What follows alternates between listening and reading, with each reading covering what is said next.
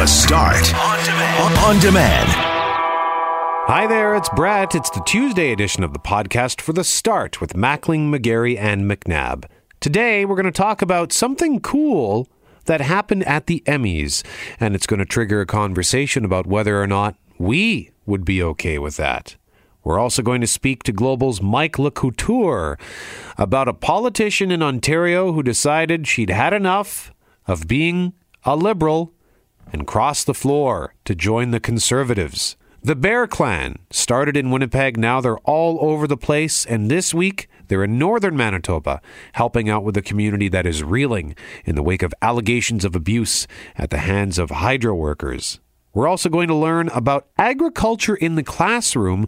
Where does our food come from? That's what kids are learning this week as they tour different farms. And we are going to be quizzed in studio with household items like laundry detergent and toothpaste. We're going to match those products to different commodities that are grown right here in Manitoba.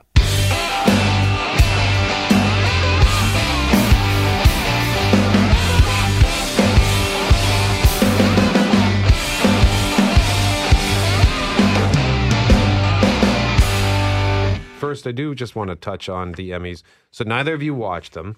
Did you? I watched like an hour and a half. I tapped out at 8:30. And I'm a little surprised I didn't tap out sooner because what I saw of it was one of the most boring awards shows I've ever watched. And it kind of reiterates my question, why do I watch these darn shows? Because you love to judge the clothing. That's what I peg you for. Sometimes, yeah. Sometimes generally speaking, no, but sometimes I do catch myself going, oh, God, what is that? I didn't really mean that accusation, but it's funny now that it might be 40% true. Well, like Tiffany Haddish came out wearing, I was torn actually on that subject because she was wearing she looked like a rainbow. She looked like a Snapchat filter, like when you open your mouth and a rainbow comes puking out of your face. That's kind of like, it looked like a Snapchat filter just kind of erupted onto her. But at the same time, it was very colorful. And she has such a colorful personality. She's sort of an it girl in Hollywood right now. So I'm looking forward to seeing more from her. But generally, no, I'm not the fashion police on that. But as far as the show was concerned, boring. The hosts, what are the guys' names from? Michael Che and Colin Yost. Yeah, I actually think they are subpar on the Weekend Update. So as hosts, they were subpar. They've followed in some pretty big footsteps, I think. And so now if you're coming, if you're like myself, who every once in a while comes back to SNL, then you're disappointed because it's not what you remember from even 5 years ago. If you think of Tina Fey and... Yeah.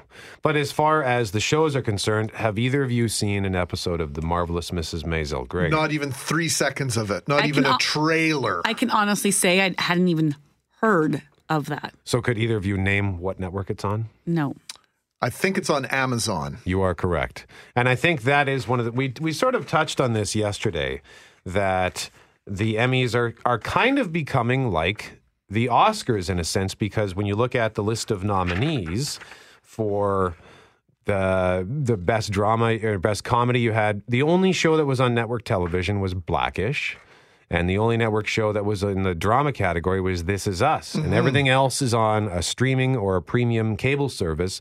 The Marvelous Mrs. Maisel won at the Golden Globes. And with Veep out of the way, I know you like Veep, right? Loved Veep. Or love Veep because it's coming back for one more season, right? Yep. Okay, good. Yeah, it's coming back. It just, it was away long enough that it was finally ineligible, which actually was nice because I get the Emmys they like a dynasty. I don't like when they hand out the same award to the same people every single time. But I finally watched the trailer this morning. It actually looks pretty funny. Here's a clip from the show.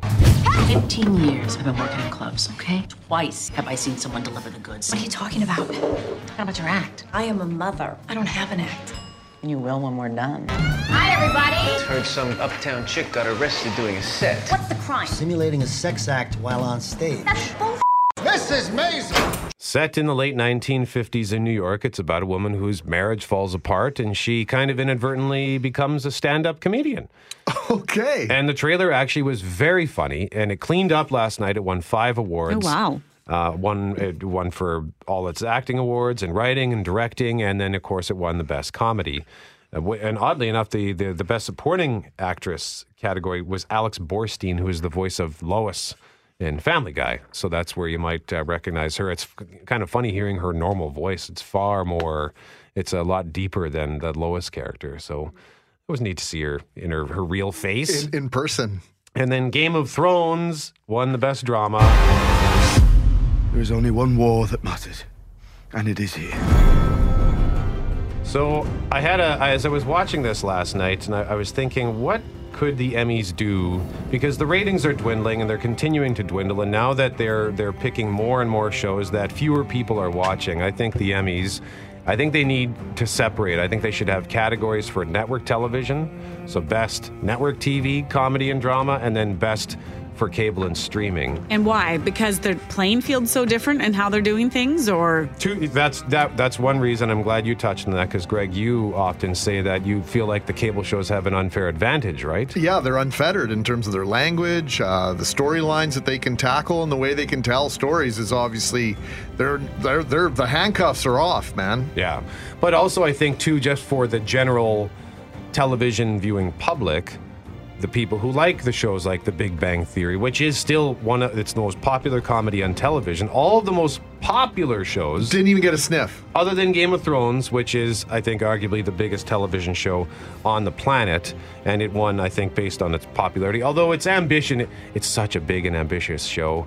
It had some of the coolest moments I've ever seen. Overall, as a season, it was okay, but it's still my favorite show. And deserves recognition. Absolutely. On the same stage, right? On the same platform, to the same magnitude. But I do think that they should have network TV categories, just like the Oscars. I don't know why the Oscars doesn't have a comedy category. That just infuriates me. Yeah, no, for sure. And then things end up in the same, like the musicals end up with the comedies that end up with the drama. I mean, I feel like there needs to be, not that I want a longer awards show. Yeah. But more categories? I don't know. Well, I think what you do is you trim all the, because the Emmys, they have their creative arts Emmys where they hand out all the behind the scenes stuff in a separate.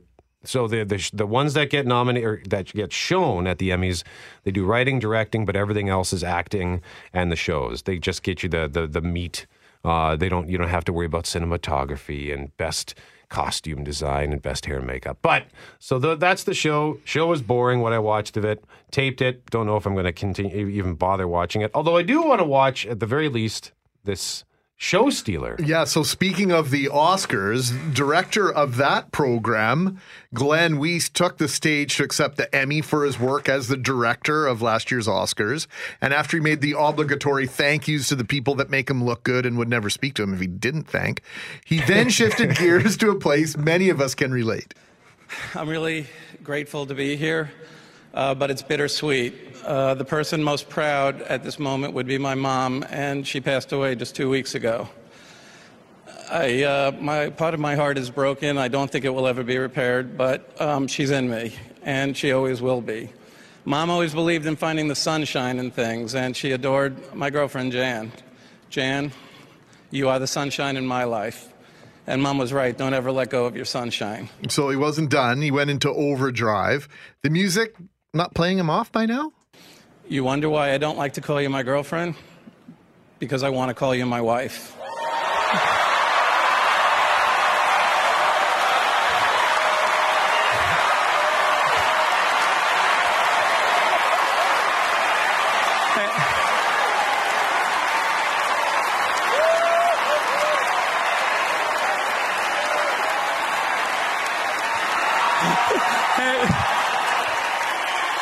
I didn't ask yet.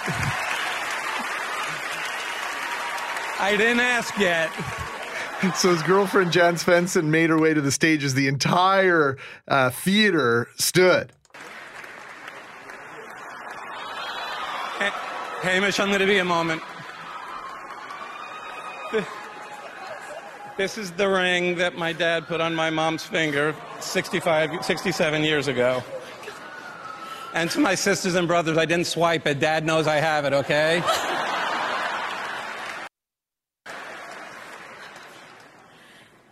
Jan, I want to put this ring that my mom wore on your finger in front of all these people and in front of my mom and your parents watching from above. Will you marry me?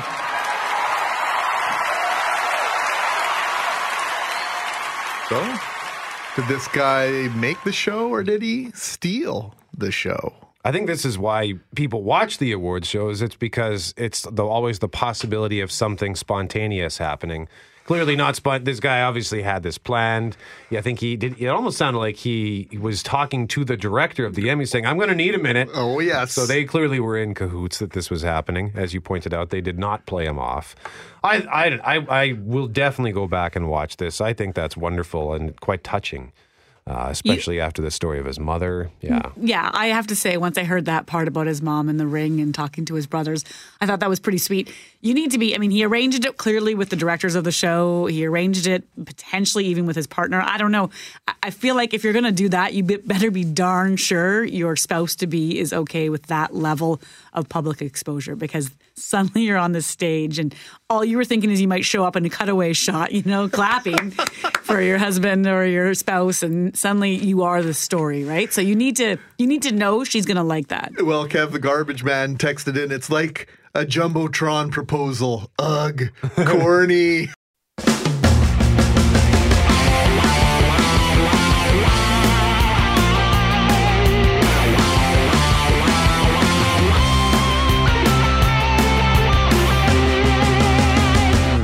Mackling, McGarry, McNabb on 680 CJOB. Kelly Moore is here. Jeff Braun is here. Jeff Forte in Master Control. And we were just talking about the Emmys and how at the Emmys last night, Glenn Weiss, who won the award for Best Directing of a Variety Show for directing the Oscars, proposed to his girlfriend on stage. And she accepted, and he used his mother's engagement ring. His mom just passed away a couple of weeks ago, and it was a very touching, teary moment at the Emmys, and everyone stood and clapped. And now we want to know what you think about public proposals. Kevin, the garbage man, already weighed in, saying it's like one of those Jumbotron proposals. McNabb, what do you think of the public proposal? Generally speaking, I'm against them. So it's hard with this one because I'm watching it after the fact, so it's easy to say, oh, that's really nice, how nice. But in that moment, I don't know if I would have felt that way. I do know I've been at games, and you see it on the Jumbotron or you watch it after. It might be because that's just not something I would have wanted. I like to keep it private, but I also have seen, there was a story out of Fenway Park last year where a guy proposed to a girl and then the camera had to cut away because I don't think she said yes and the crowd was chanting, say yes, say yes.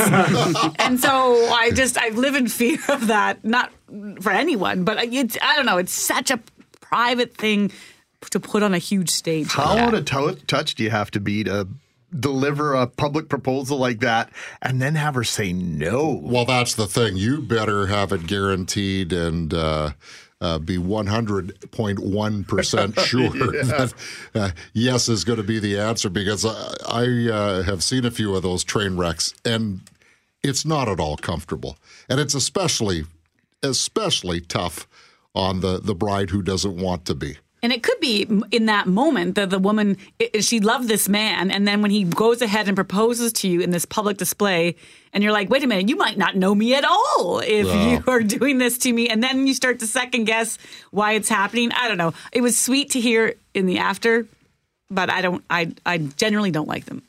What about you, Braun? I love it.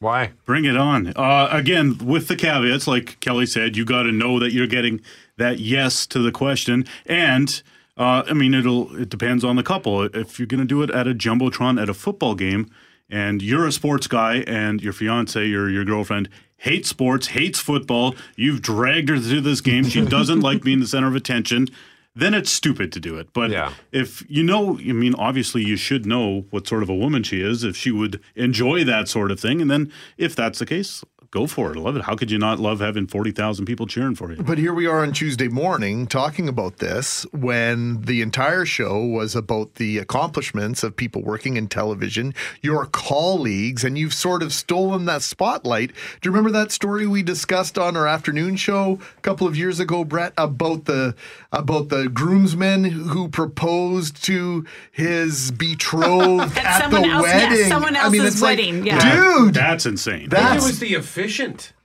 You thought it was officiant? No, I think he was the officiant. Yeah, he was their friend. That's right. He wasn't the groomsman. That's right. He was conducting the service. Good memory. That's different, though. That's obviously insane and horrible. This last night. Obviously insane and Last horrible. night, it's millionaires handing gold trophies to each other. You can afford to take 30 seconds from their attention. Was he not just sort of stealing the moment from himself? Because I don't know who he is or what he won for until Brett said it was for directing the Oscars. Directing a variety series, right? yeah. So Yeah. I didn't even know that. So now you know who he is. I know who he is because he proposed, right? So he stole, if anything, he stole a moment from himself. You know what? You wouldn't know who he is this morning had it not happened. No, that's very the true. name would not have ever entered your brain. I'm surprised I saw it happen because usually when that sort of category comes up, I take a break. And would we even be talking about the Emmys this morning? Yeah, so we're not talking about Henry Winkler, the fact that after 52 years in television, this man finally has an Emmy Award. And have you seen his show? Yeah, Barry. Okay. Yeah. Because that's the, and again, full disclosure, total dinosaur, only watch TV, don't know all of these Hulus and Amazons. You still have channel 5, 6, 7, and 12. No, I do watch it HD. But I have, you know what? It was very easy for me to quickly depart from the Emmys because I'd never heard of any of these shows. Yeah, and that's why I think they should have a separate category for network TV shows and then cable and streaming, and then that way they're not sort of fighting for this, because the network shows are. You notice though what all that's the network's fault though. They just need to try harder. They don't try hard enough. No, they can't. Like some of the network shows can't beat the rules. They're confined to the parameters shouldn't. Like there are a lot of really good shows in the history of time that had to deal with the same parameters. Seinfeld had to deal with those same parameters. It's the best show of all time. Right, but no swearing, no sex, no. I mean, there's Seinfeld doesn't swear on stage, so that's and it wasn't up against live streaming either. Still would have won.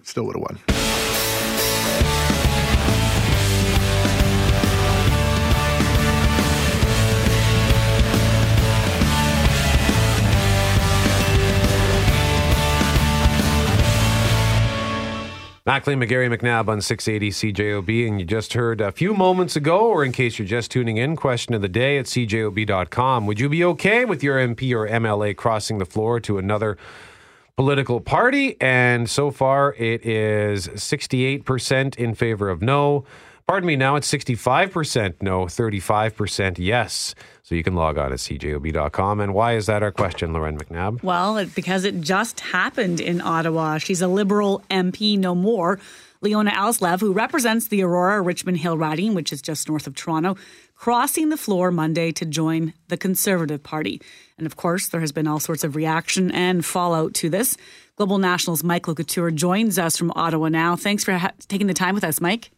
A pleasure to be on your show, guys. So give us a rundown. She basically said enough is enough and she's done with her party and moving on? Yeah, and basically fit right into the talking points of the Conservative Party, saying that Prime Minister Justin Trudeau isn't delivering on what he said he would in 2015. The economy is not in a better place. Canada is not in a better place on the world stage.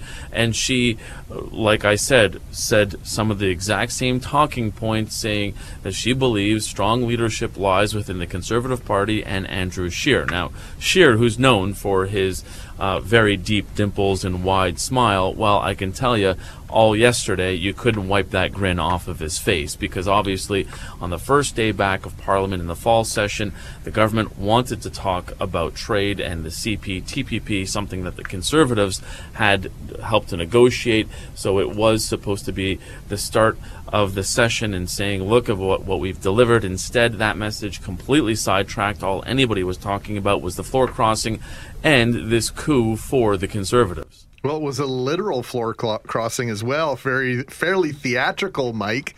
And of course, the Conservatives would love this. What's the reaction been by and from the Liberal Party and the Liberal caucus? Well, some of the Liberals some of the sources have told us anyways that she was upset, Alslev was, that she was stripped of her parliamentary secretary role. Interesting to note, guys, is that after question period, it can tend to get a little slow in the foyer of the House of Commons where the journalists are. Robert Falcon-Willett, the MP for Winnipeg Centre, came out, looked at all the cameras that were just waiting there for the Minister of Foreign Affairs, Chrystia Freeland, to come out. But Falcon-Willett said, I'd like to say something on this floor crossing. So we figured, okay, fine, fire up the cameras. What do you have to say? And he basically said that he was always able to raise his voice and continues to be able to raise his voice as a backbencher. And vote against the government. He pointed to a couple of times that he voted against the government, notably on time allocation, on debate, and said that he's had some very frank conversations with the Prime Minister, oftentimes didn't agree with him, but believes that is what standing up for your constituents is all about. And I asked him, I said, so do you think it was cowardly that she then crossed the floor? And he hesitated to say cowardly, but said, look, I've always been able to have my voice heard, essentially saying that maybe she wasn't speaking loud enough, or maybe she wasn't speaking up at all. So yeah, the Liberals feel that it's a loss, and it is a stinging blow to lose a member of the caucus on day one, especially when you consider that she was at the caucus in Saskatoon, and as late July, she was tweeting welcome messages when the Prime Minister stopped by her riding of Aurora, Oak Ridges, Richmond Hill, and even in the last line of the tweet saying she was excited to go to battle in the 2019 election campaign with the Liberal team. So clearly she had a really bad August at some point and had a complete falling out with this party. Have you chatted with any voters? I haven't myself, but I know the news teams around Toronto have, and they went into the riding. And a lot of the reaction there, it's funny that you mentioned that poll of about 65% of people saying they, are not happy about their MP crossing the floor. And, obviously it's not a scientific thing when you go out with a camera and ask people, or camera and microphone, and ask people what they think. But the vast majority of voters that are teams in the Toronto area that went out to that riding found is that they were upset with her because they voted for her as a Liberal candidate, not as a Conservative candidate. So it'll be interesting to see how this plays out in the 2019 election. Also interesting that riding, she only won by a few percentage points in 2015, and that riding in the provincial election swung massively to the PC party and Doug Ford's party. So maybe she felt some winds of change blowing in her riding and felt, you know what, might want to be on that train before it leaves the station. But it will be interesting to see whether or not her voters, the people who voted for her in the 2015 election, will, strike back at her and say, we didn't vote for you, and the fact that we voted for you, but not as a Conservative, and the fact that you crossed the floor, well, they may still feel that when they're casting their ballots. Well, that's the question, I think, from some of the listeners we've had this morning is, was this about her? Was this about the party? Was this a personal decision? And, you mentioned that she expressed eagerness to run as a Liberal, and now all of a sudden wants to be a Conservative, and you have to wonder if it's more about saving her own seat than it is about putting sides to a party. Yeah, and you wonder whether or not what she stands for and what she ran on, are strong enough, or was she more of a small L Liberal? Or a blue Liberal, as some people would describe, with Conservative leanings. It'll be interesting to see, because now, look, guys, yesterday in the House, obviously this was well orchestrated, because she did it, blindsided the Liberals. Not many Liberals were around her in the benches. Everybody in the Conservative benches were there. And then she was one of the questions, the lead-off question period yesterday. So clearly this was coordinated by the Conservatives. The Conservatives wanted to make sure that she was asking the government that she just left a pointed question, and making sure that was very much on TV for everyone to see. This is not something that they wanted to just happen at the beginning of question period, get a little bit of news, and then go away. They clearly want to stick this in the face of the Liberals and want to continue to do this. And Scheer said that right after the floor crossing. He came out, met with the press, and I'll just quote from him here. And he said, if, like Leona, you supported and trusted Justin Trudeau and the Liberals in the last election, and you're frustrated and even angry with the ineffective leadership, you are both welcome and needed in the Conservative Party of Canada. So clearly they crafted all of these lines and hoping to hold up Alice Lev as the typical voter out there and saying, look, she did it, you can do it too in 2019, come join us. Global National's Mike LeCouture joining us from Ottawa. Thank you very much for the time and access. We appreciate it. Thanks for having me, guys.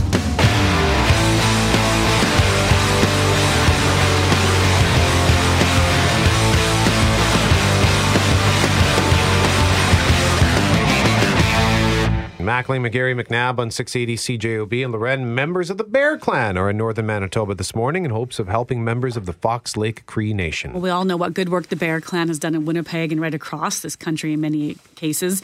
So Bear Clan leader James Favel was actually approached earlier this year to see if it would make sense to establish some sort of chapter in that northern community of Fox Lake. And then that conversation really picked up steam last month when a report done by an arm's length agency took a look at the impact of decades-old hydro projects in Fox Lake and detailed some serious allegations of abuse and racism at the hands of workers in the 1960s. So this week, James Favel flew north to speak to community members to see if the Bear Clan could help heal wounds old and new. And he joins us on the phone now. James, a little cooler up there this morning than the 10 degrees we're seeing here?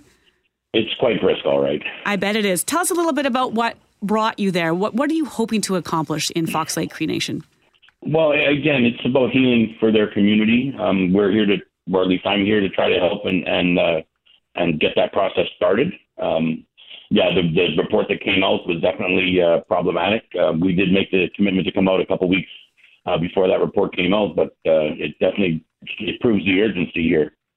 What do community leaders tell you, James, when you sit down with them and you have these initial discussions? In a broad sense, you've outlined the goal, but how are you going to go about doing that, creating that atmosphere for healing? For the most part, I've done my part. I came up and I did my presentation to them yesterday, and I talked to them about the Bear Clan model and how it can work for them. And now it's up to the community to pick it up and do the hard work. I mean, realistically, I'm going to go back home today, and they're going to be left here to do that hard work. What are people there feeling, and what can a group like the Bear Clan do to assuage some of those wounds? Well, again, you can tell that by the fact that they called me up, that they're having, serious issues, and they are motivated now at this point to get something done. And I'm just happy that, I'm part of that process.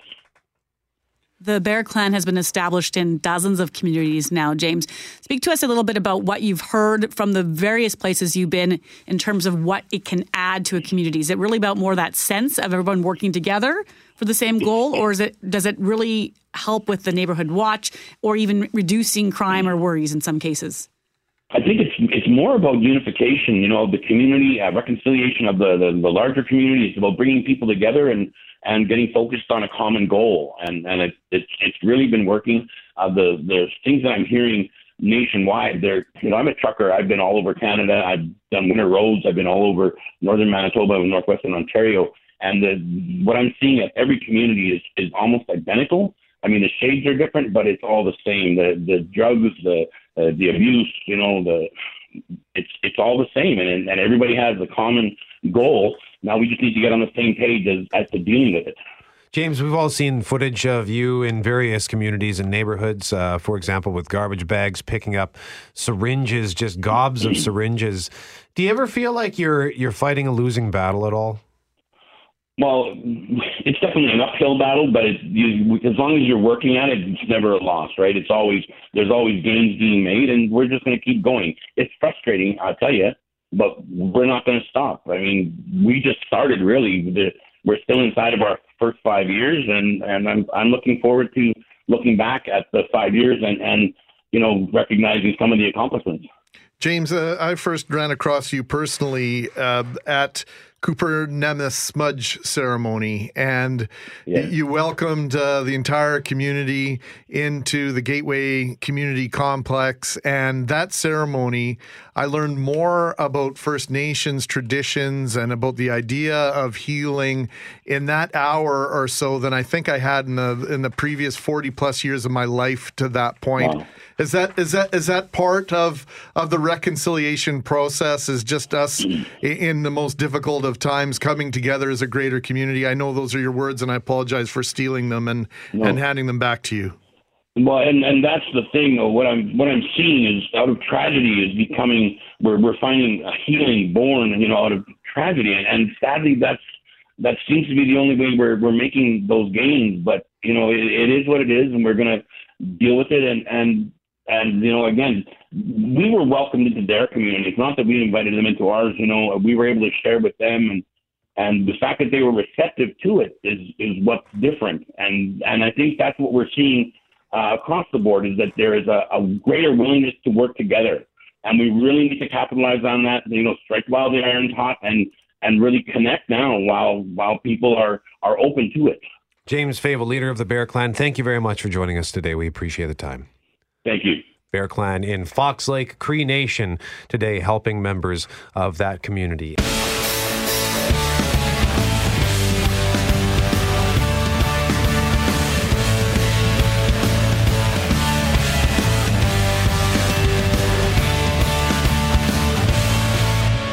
It is Manitoba's Farm and Food Awareness Week.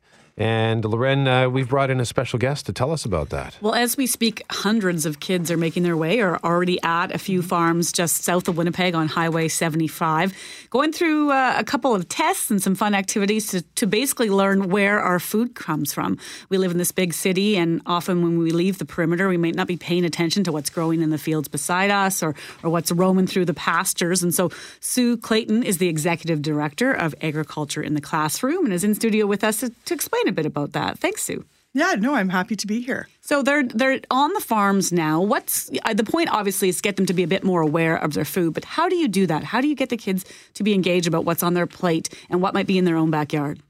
Exactly, and we do that through a couple of means. One is resources, which we provide for teachers, and we have a teacher on staff, and so everything that we do is curriculum linked because agriculture is not actually part of the curriculum anywhere, but there's a lot of ways to weave that into the curriculum.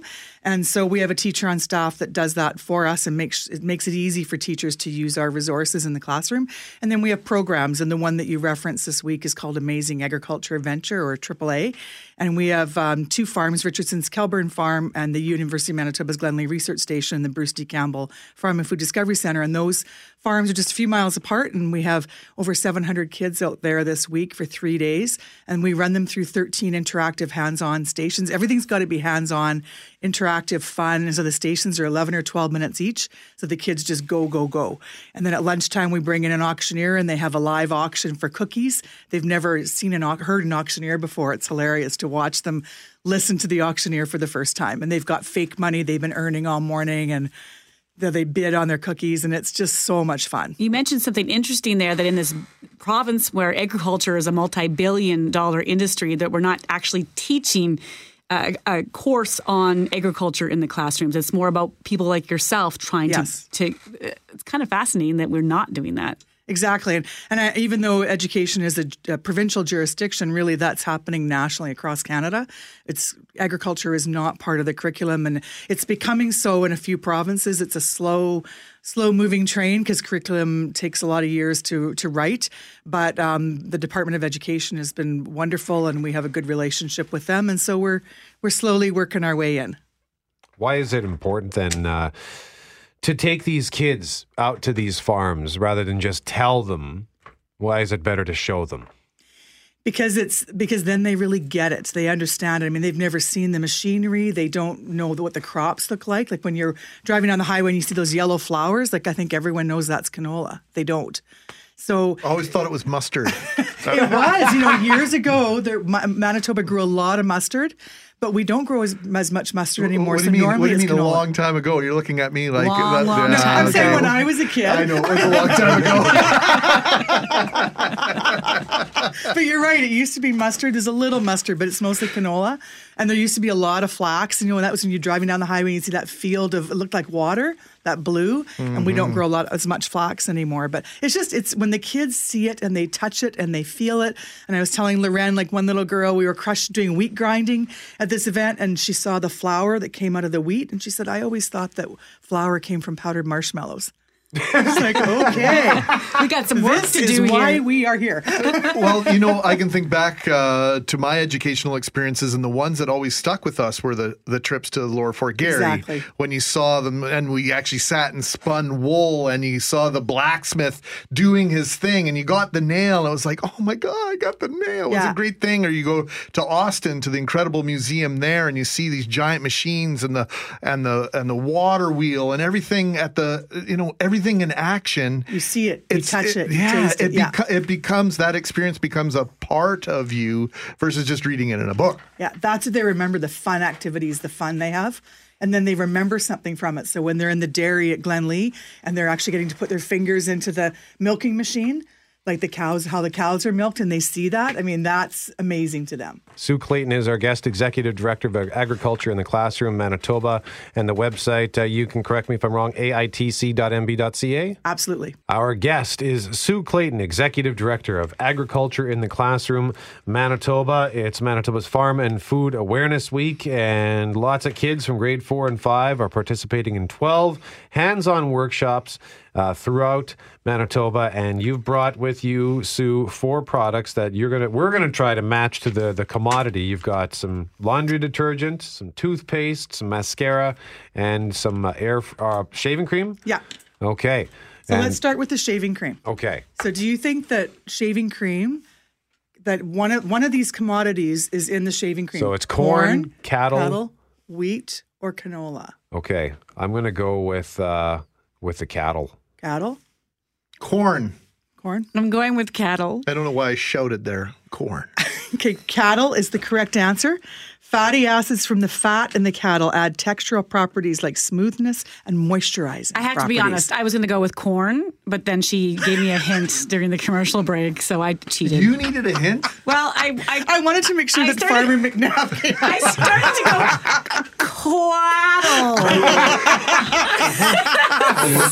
go, All right, what's the next one? Let's go with toothpaste. This is fun. Toothpaste. So you've already got the cattle. So you've got corn, wheat, and canola left. Losers goes first. Canola. Okay. I don't know. Corn. I'm saying corn too. Yeah. Okay, toothpaste, corn is the right answer. And because corn starch from the corn is used to thicken the toothpaste. Now, you're not completely wrong because there is glycerin from canola to give it the right texture. So it's kind of one of those where, corn was the obvious answer. I was going for the subtle ingredient. Mascara. Is that my shade? Mascara. So we're going to say that first one was corn and we've used cattle. So we have wheat and canola left. Okay. Canola. Wheat. I'm going to lean towards canola.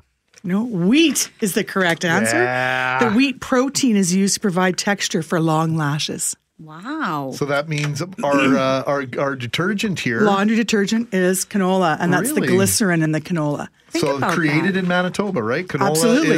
is an engineered, that's technically, I guess, would you call it a GMO? Technically, because it was engineered, right? Canola doesn't exist in nature. No, canola is a crop that was developed at the University of Manitoba by Balder Stephenson. Right. Yeah. That's amazing. But So when almost you're- everything you eat has been kind of engineered. Like if you think of seedless watermelon, Right. think of carrots are orange. They're actually really purple, right? In nature, right? Yeah. Carrots. So you think of all these different things that you eat, but you don't realize that that's not how it originally started off in nature. Is there anything in grocery stores that we go and eat that actually is not food? Like it's just engineered crap, to put it rather bluntly? I don't know, but see, we could have a long conversation about, you said engineered crap, and I think that genetic engineering is a tool that we're using. Like I'm talking about like Didn't come nothing, from not the earth, healthy. per se. Like Yeah, cheese whiz is like a cheese sure. food product or Sure, right? I mean, there's a lot of things in the grocery store that we buy that aren't good for us. Yeah. Like potato chips or something like that. Yeah, like but- where do those come from? I love potato chips. But what about I mean, all the they're stuff that good. goes into them? Well, I mean, there's all these byproducts that go into food to make it last longer, right? To have a longer shelf life. And so, I mean, I think you need to be aware when you're looking at labels what you're looking at. But, I mean, that's part of what we're trying to teach kids is to be aware of like to think critically about where their food comes from and to not just listen to what they see in a movie or that they read somewhere. Like look at where's that information coming from and really learn about how your food is grown and where it comes from so that you can make good choices when you go to the grocery store. And maybe to have a bit of pride too, though, because as you're driving down the highway and you're looking at these crops, you stop, you look at corn, you think corn, I eat corn, I can relate to that, but you're not thinking about all the other things that the byproducts of that go into, like the soaps and all the rest. Yeah, like the dashboard of your car. I mean, all these things, heart valves, like all these things are products of agriculture that, I mean, we'd be naked and starving without agriculture.